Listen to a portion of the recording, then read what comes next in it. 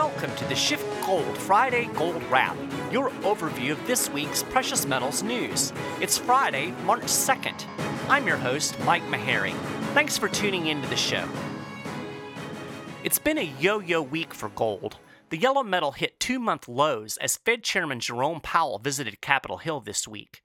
His hawkish tone and speculation that we might get 4 interest rate hikes this year instead of 3 boosted the dollar and pushed gold lower.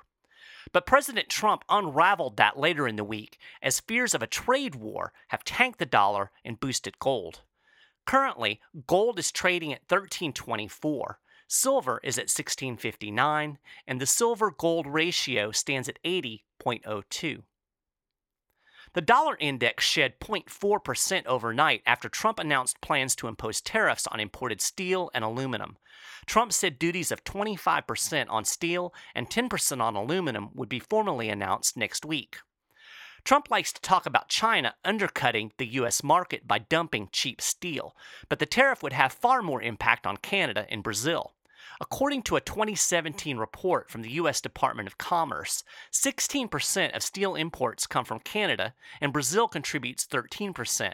China isn't even in the top 10 exporters of steel to the U.S., and Canada supplies about 56% of U.S. aluminum. Before Trump stole the show, the new Fed chair was the talk of the town. In his first testimony before Congress, Powell talked up the economy, saying his personal outlook has strengthened since December. He also said he sees little risk for a recession. The markets did not like his upbeat tone. Why not? Investors are reading between the lines and seeing rate hikes. The Dow Jones dropped 380 points on Wednesday after plunging 299 points on Tuesday. This is after the Dow gave up 4% in the month of February, its first monthly drop since 2016. Wall Street apparently isn't real keen on having the easy money spigot shut off. There are signals that Powell's optimism is totally unwarranted and that the monetary blanket knitted together with nearly a decade of easy money may be about to unravel. In fact, the deceleration in the growth of the money supply orchestrated by the Fed matches the trend just prior to the 2008 crash. Pace University professor of economics Joseph Salerno said that with equity prices heading back toward historic highs after the January correction and housing prices bubbling to an all-time high in major markets, the suppression of the TMS growth rate, if it is sustained for the rest of the year, portends another credit crisis and housing bust, followed by an economic recession for the U.S. economy. The qualitative relationship between TMS growth, credit crisis, and recession has been remarkably clear since 1978. Of course, this empirical relationship should not surprise us because it's nothing but an illustration of the Austrian theory of the business cycle. There's a chart we've published over at shiftgold.com/news that illustrates this relationship. Now, a lot of this talk involves inflation. And one of the reasons that central bankers give for raising interest rates is that we're seeing inflation tick up. And of course, all of this interest rate talk is bearish for gold. We've certainly seen that in the price of gold this week. But don't forget, when it comes to the relationship between rate hikes and gold, it's been a sell the rumor, buy the fact phenomenon. When the rate hikes actually happen, the price of gold tends to go up. This makes sense. As we've been saying, inflation is good for gold. Now, while we're on the subject, I wanted to take a few minutes and talk about how the mainstream gets this whole inflation thing completely wrong. There was a Reuters article that was published today trying to make the case that gold really isn't a very good hedge against inflation. They proved, and I'm using air quotes when I say proved, they proved this by analyzing the price of gold and inflation without the extremes of the 1970s. This analyst said, quote, if you strip out the 1970s, you find the relationship between gold and inflation is quite weak. Now, it seems to me there's something inherently wrong with taking the biggest inflationary years, the years just after Nixon completely took the U.S. off the gold standard, taking that out of the equation and claiming it proves some kind of point. But more fundamentally, these people don't understand the basic definition of inflation. You see, they focus on the symptom, rising prices. In fact, they define inflation as rising consumer prices. But that's like defining a cold as coughing. Coughing is a symptom. It isn't a cold. In fact, you can have a cold with no coughing at all. You might just have a stuffy nose and a headache. But if you're only looking at coughing, you're going to say, well, that guy doesn't have a cold. Just because prices aren't rising, consumer prices, that doesn't mean there's no inflation. You've got to get the definition of inflation right. It's quite simply an increase in the money supply. When the Fed prints money out of thin air, that is inflation. Just like when you have a cold virus, the symptoms can manifest in different ways. The impacts of inflation can look different. There may be consumer price increases, that's true, but there may not be. It could be that various asset prices increase, like the cost of real estate or bonds or the stock market. You see where I'm going here? We have all of these bubbles right now, and people like Paul Krugman are running around saying, see, there's no inflation, just because the price of bread hasn't gone up. As Hal Snarr pointed out in an article on the Mises Wire, economist Ludwig von Mises pointed out that newly printed money is not equally distributed to all the members of society.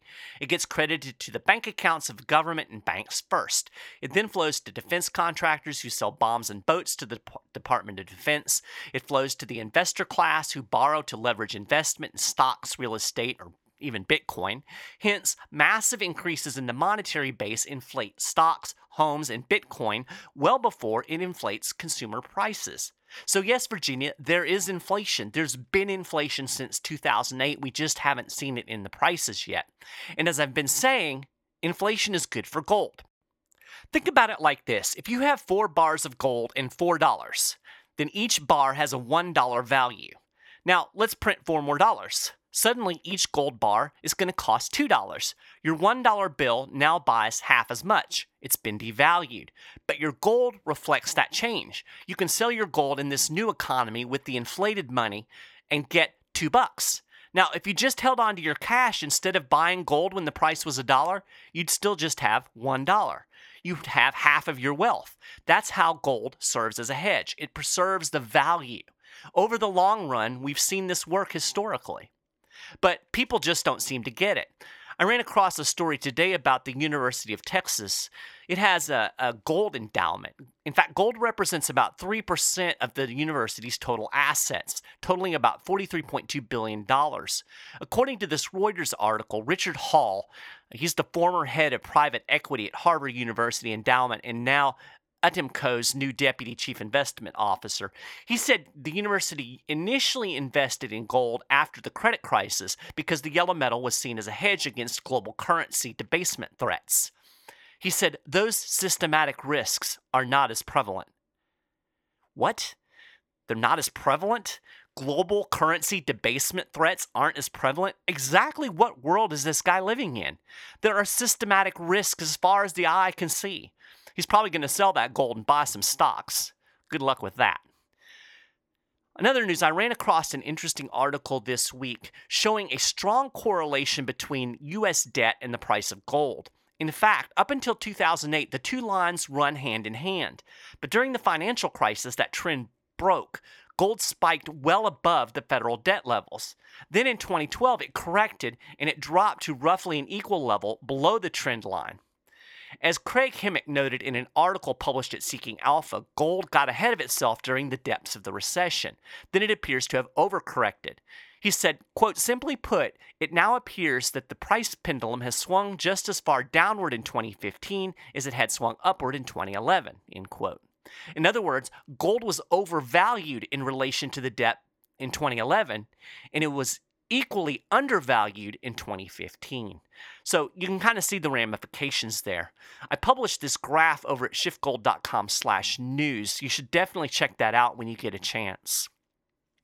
Last week, Peter Schiff was on Fox Business, and he said the Fed has kept rates artificially low for years, but given current conditions, it's inevitable that the market will lift rates towards normal. The result, gold is going to go ballistic.